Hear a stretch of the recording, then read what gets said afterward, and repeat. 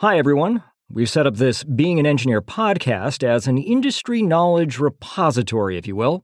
We hope it'll be a tool where engineers can learn about and connect with other companies, technologies, people, resources, and opportunities. So make some connections and enjoy the show.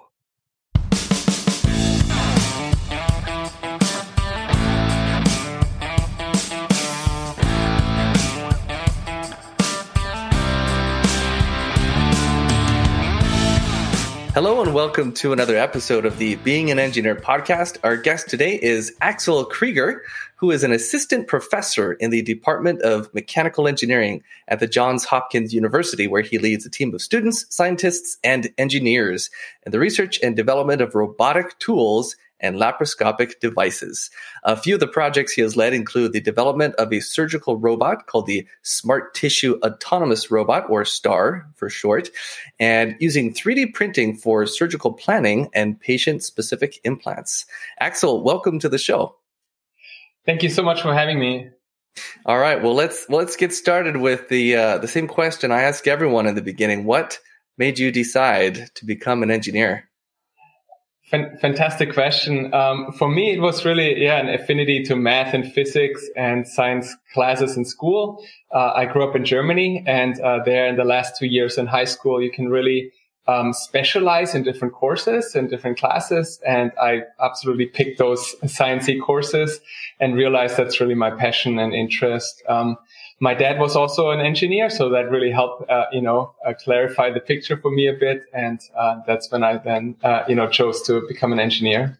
Neat. And how long have you been in the U.S.? I first came to the U.S. For an internship back right at 2000. I was studying in Germany and did an internship with a German automotive company in South Carolina. And that's where I met an awesome girlfriend and who is now my wife. Congratulations! Really, good incentive to stay in the U.S. So I went back, finished my degree, but we continued dating, and then I came back for doing research and for my PhD. Cool. Do you travel back to Germany very often? Definitely, yeah. Go. Once or twice a year, and sometimes bring the family now. Have you noticed at all if engineering in Germany is much different than engineering here in the States? Definitely in Germany, I had the feeling that it was very automotive focused. That's such a big component of the industry there. And so, studies were a lot about automotive work. And so, I think a different focus here a bit, I feel. Yeah, that could be. All right. Well, let's see. Let's jump into the meat and potatoes here. You helped develop the STAR robot, the Smart Tissue Autonomous Robot. And there was even a study recently published in Science Robotics. Can you tell us a little bit about what is the STAR robot and how does it work? Fantastic. We developed the Smart Tissue Autonomous Robot for doing precision surgery. And recently we demonstrated the first autonomous keyhole surgery. The actual surgery is called an anastomosis. So that's reconnection of a tubular structure. So that's the clinical term, anastomosis.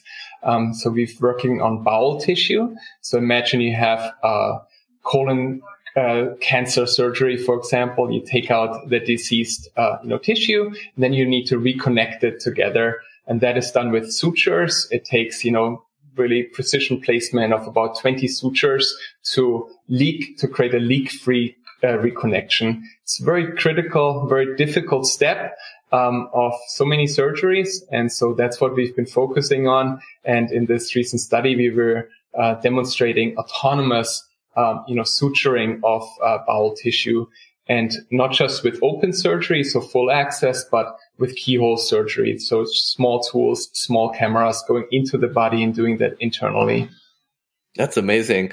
You mentioned joining two cylinders. So we're basically connecting like an artery or something like that to two tubes. Exactly, two tubes. So anastomosis is the general term for any reconnection of tubular structures.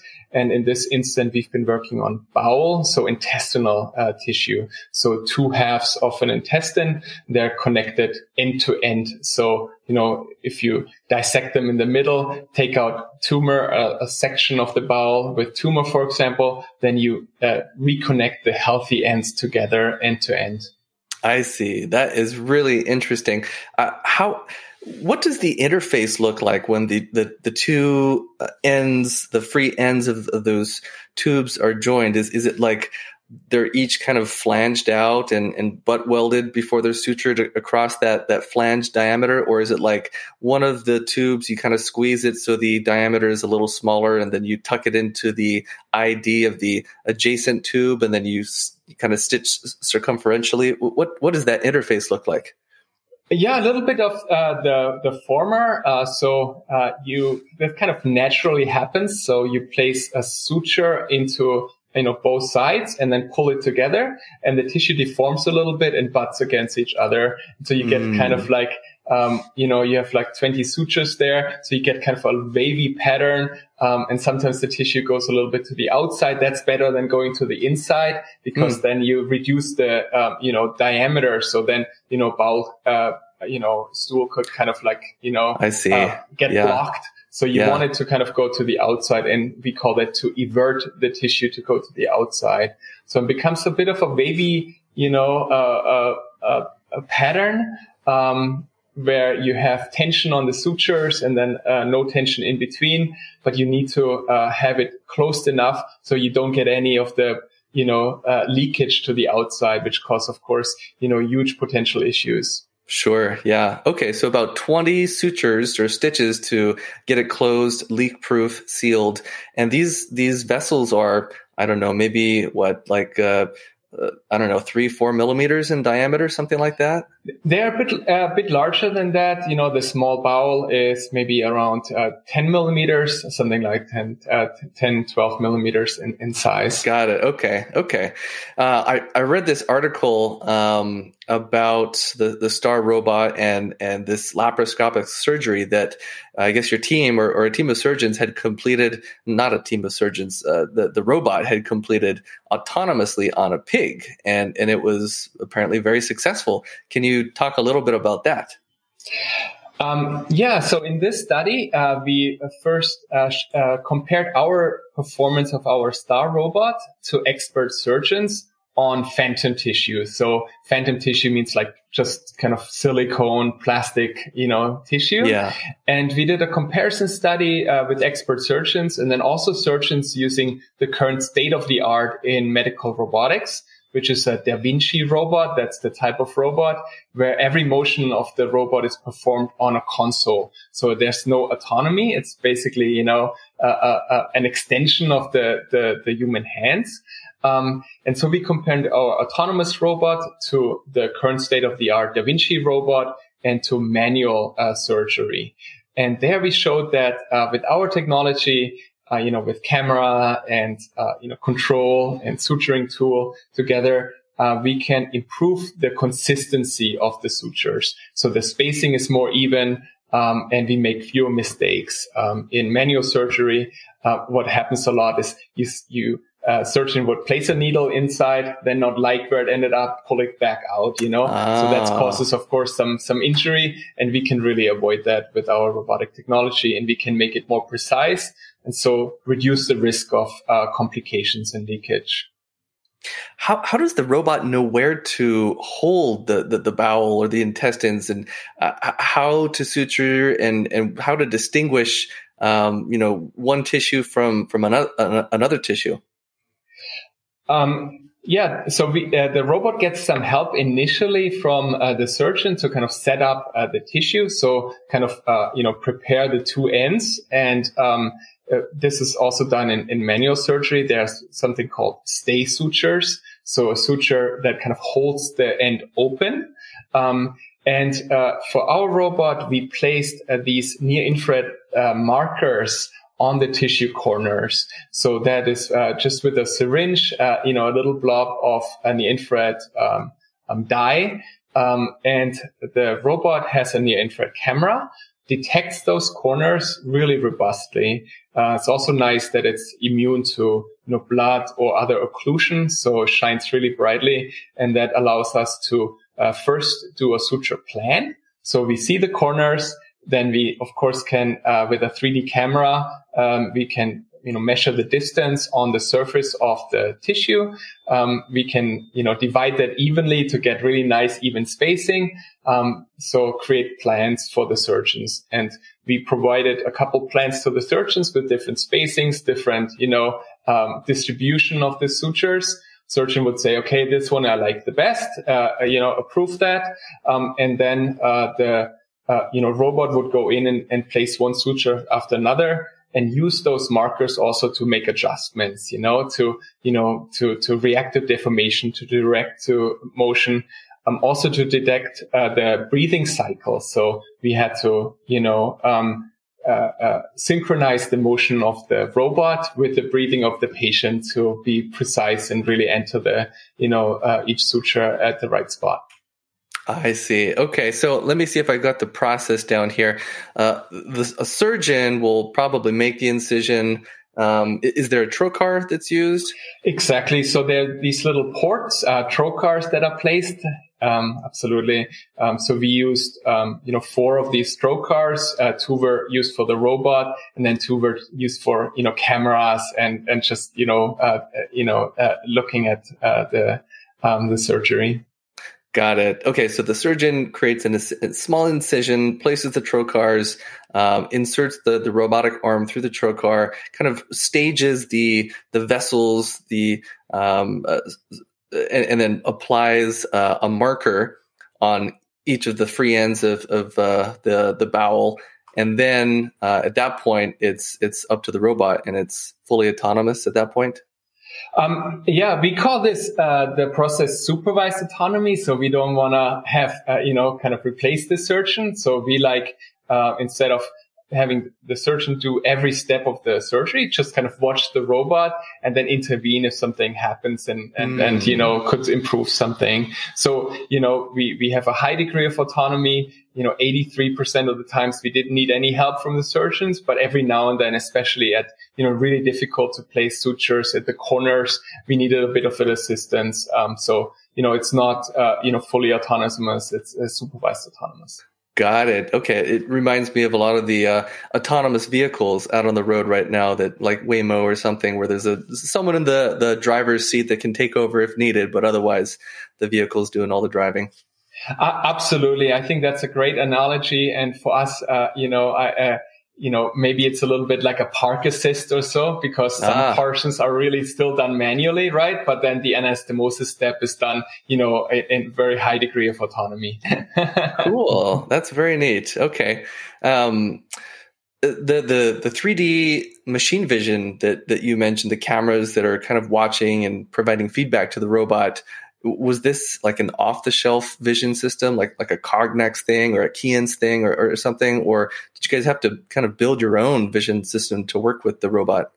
Yeah, we had to build our own vision system. There are really great 3D cameras for, open surgery, so large cameras, So when we started this project initially, we used a commercial light field camera from a company Raytrix in Germany. But with the newest work, we needed to do a keyhole surgery. So we need a small little endoscope that goes in and gets really good, precise 3D vision. And there's nothing on the market. So there we actually, teamed with an optics professor here at Johns Hopkins, Jin Kang, and his students, and built a custom structured light 3D camera. So It sent out these fringe patterns of lines onto the surgical scene, has a CCD camera to detect the reflection of that on the tissue, and calculate a 3D point cloud of the target scene. Huh. How long does the procedure take versus if it was done purely manually by a surgeon? I mean, at least that portion of it that's being done by the robot, is it about the same, or is one faster than the other?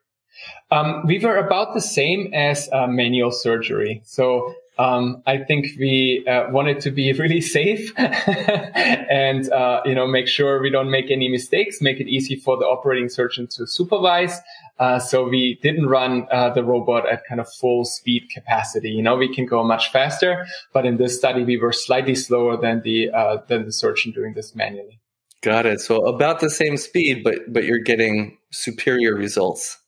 That's right. And I think this is something we could easily speed up in future studies. We just wanted to do a really nice, demonstration of this and did not optimize for speed. Sure. Yeah, that makes sense.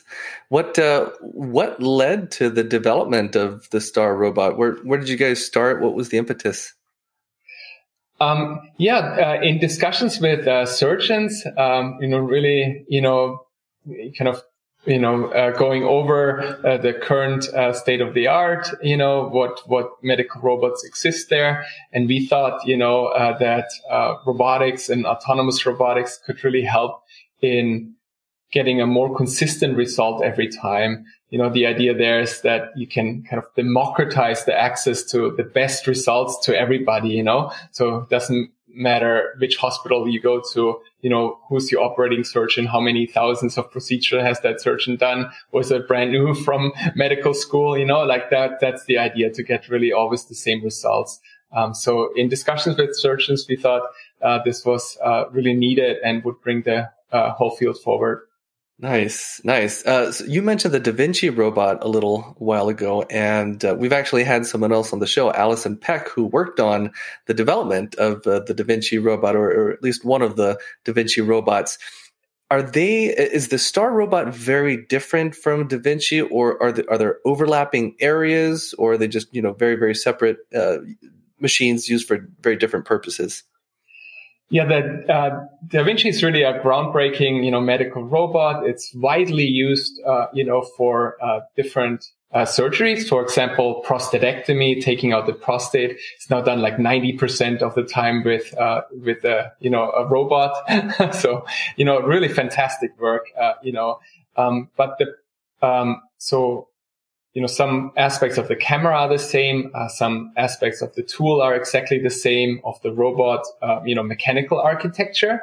The paradigm is just very different, where, the Da Vinci robot relies 100% on the operating surgeon to, execute every motion of the robot. So it's really an extension of the robot's hands. That's how it's, conceived. That's how it's, regulated. That's how it's, is kind of the business model of it. And for us, we thought we want to, create the next generation of surgical robots, where you have, like a self-driving car, like more autonomy, and then potentially, more precision and more consistency and better results. Yeah, that makes a lot of sense. Okay, so the Da Vinci is always driven by a surgeon, whereas the STAR, at least in the area in which it operates, it's fully autonomous. You push a button and it goes ahead and does its thing. You got it. Absolutely. Okay.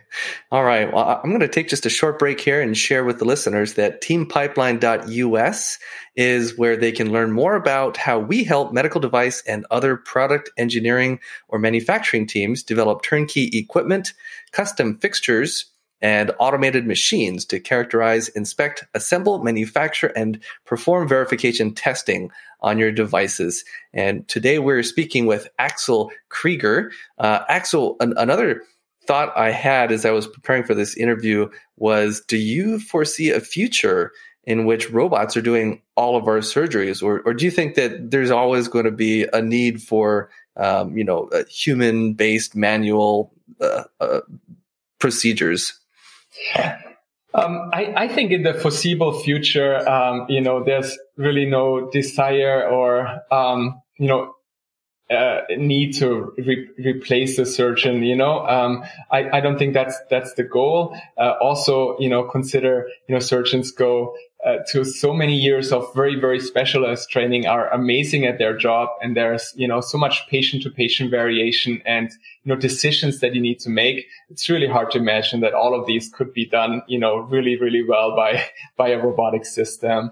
I think there is a potential for more autonomy and, doing procedures in settings where there are no surgeons currently. So imagine like in a trauma scenario, built into a emergency vehicle, and you do a quick life-saving care that is not a full surgery, but a small procedure like placing a catheter for stopping an internal bleed, something like that, like a step down in difficulty, something that, you could do where you don't compete against, surgeons, but do it in settings where there are currently no surgeons and no good options.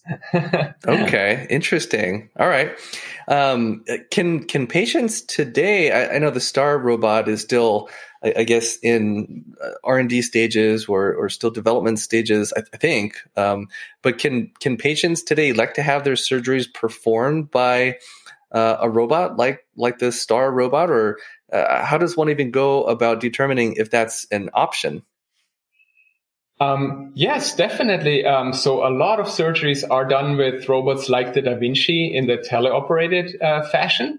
So it really depends on what kind of surgery it is. If you think about prostate surgery, hysterectomy, these are done predominantly already today with a robot. I think if you look even at the websites of different urology, centers, they advertise, the robots there. So you can really see what kind of technology the different centers have. And it's, really nice.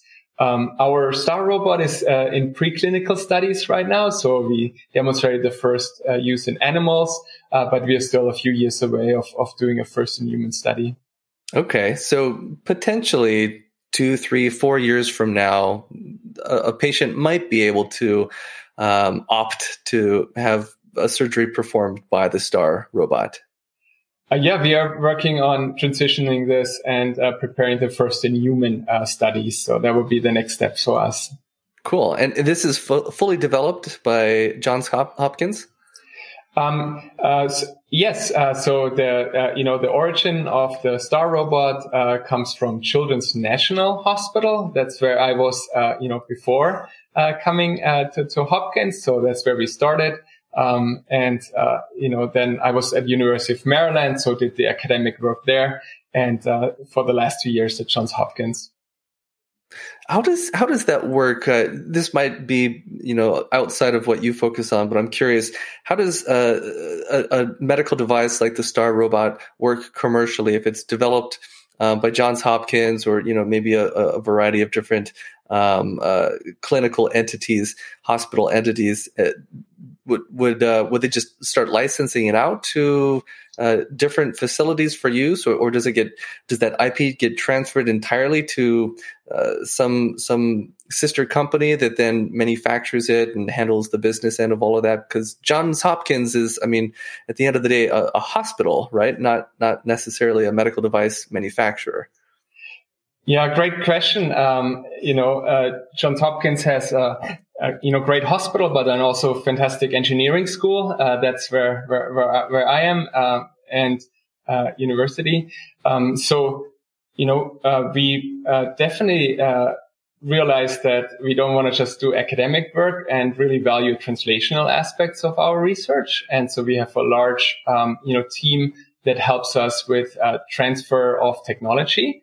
And that can go a couple of routes, either licensing technology or, doing startups. A lot of faculty, have startups, work with students, and so there are different routes. The STAR patents, the initial patents from Children's are licensed to a small company, Active Surgical. There are some other patents after that. Okay, neat. And how did you get into the hospital system? A lot of medical device engineers, they'll go off and work for a medical device manufacturer like BD or Medtronic or Stryker. How did you end up at Johns Hopkins? That was a little bit of a route for me. So I actually, studied in Germany, then came to the US, and my wife started medical school. So that really got me into the medical field more. And I looked for, research areas, in robotics, and then found Johns Hopkins in the medical robotics setting. And after doing my PhD, I commercialized my PhD work with a small company in Toronto in Canada. And after doing that for a few years, I really realized I'm not built for, just working in a company selling equipment. I'm super excited about the early research, the conceptual phase. And that's what drove me back to academia. And that route has then, taken me to Children's National, and then as a, tenure track faculty, first at Maryland and now at Johns Hopkins. Wonderful. Okay. And what are some pros and cons of medical device engineering over some other industries in the engineering field? I find the reward amazing to do, like helping patients, helping people. I for my PhD work, we did a robot for prostate surgery, and I remember having lunch with a patient where my robot was used, and that was such an amazing experience. So I think that is so much cooler than in other fields, right? So if you know you can help somebody, and that's incredible. Also working with patients, doctors, the whole healthcare aspect is so fascinating and rich. And also really interesting problems. So as a scientist and engineer, really an exciting area to work in. Well said. I'm imagining right now, like as an engineer, if I designed a cell phone case for someone and I saw them walking around with this cell phone case on their iPhone, I would probably think, oh, that's cool. That's what I designed, and that would be neat. But to sit down with a patient who has had a operation performed on them with a device that you helped design and know that you have substantially increased their standard of living, medically speaking, what an amazing feeling that must be. You said it exactly. Yeah, that's the best feeling you can have as an engineer, I think. Yeah. That's great. Well, what was you've talked about it a little bit already, but the path to becoming a medical device engineer, is it more or less the same as getting into any other engineering field, or are there any specific steps that you recommend engineers take to get into medical devices? Yeah, there's certainly several routes. For me specifically, in the area of medical robotics, robotics in itself is already very multidisciplinary. So different fields, mechanical engineering, electrical engineering, computer science, and then of course on the more biomedical side, biomedical engineering. So all different routes could lead, to becoming a medical roboticist. So, I think,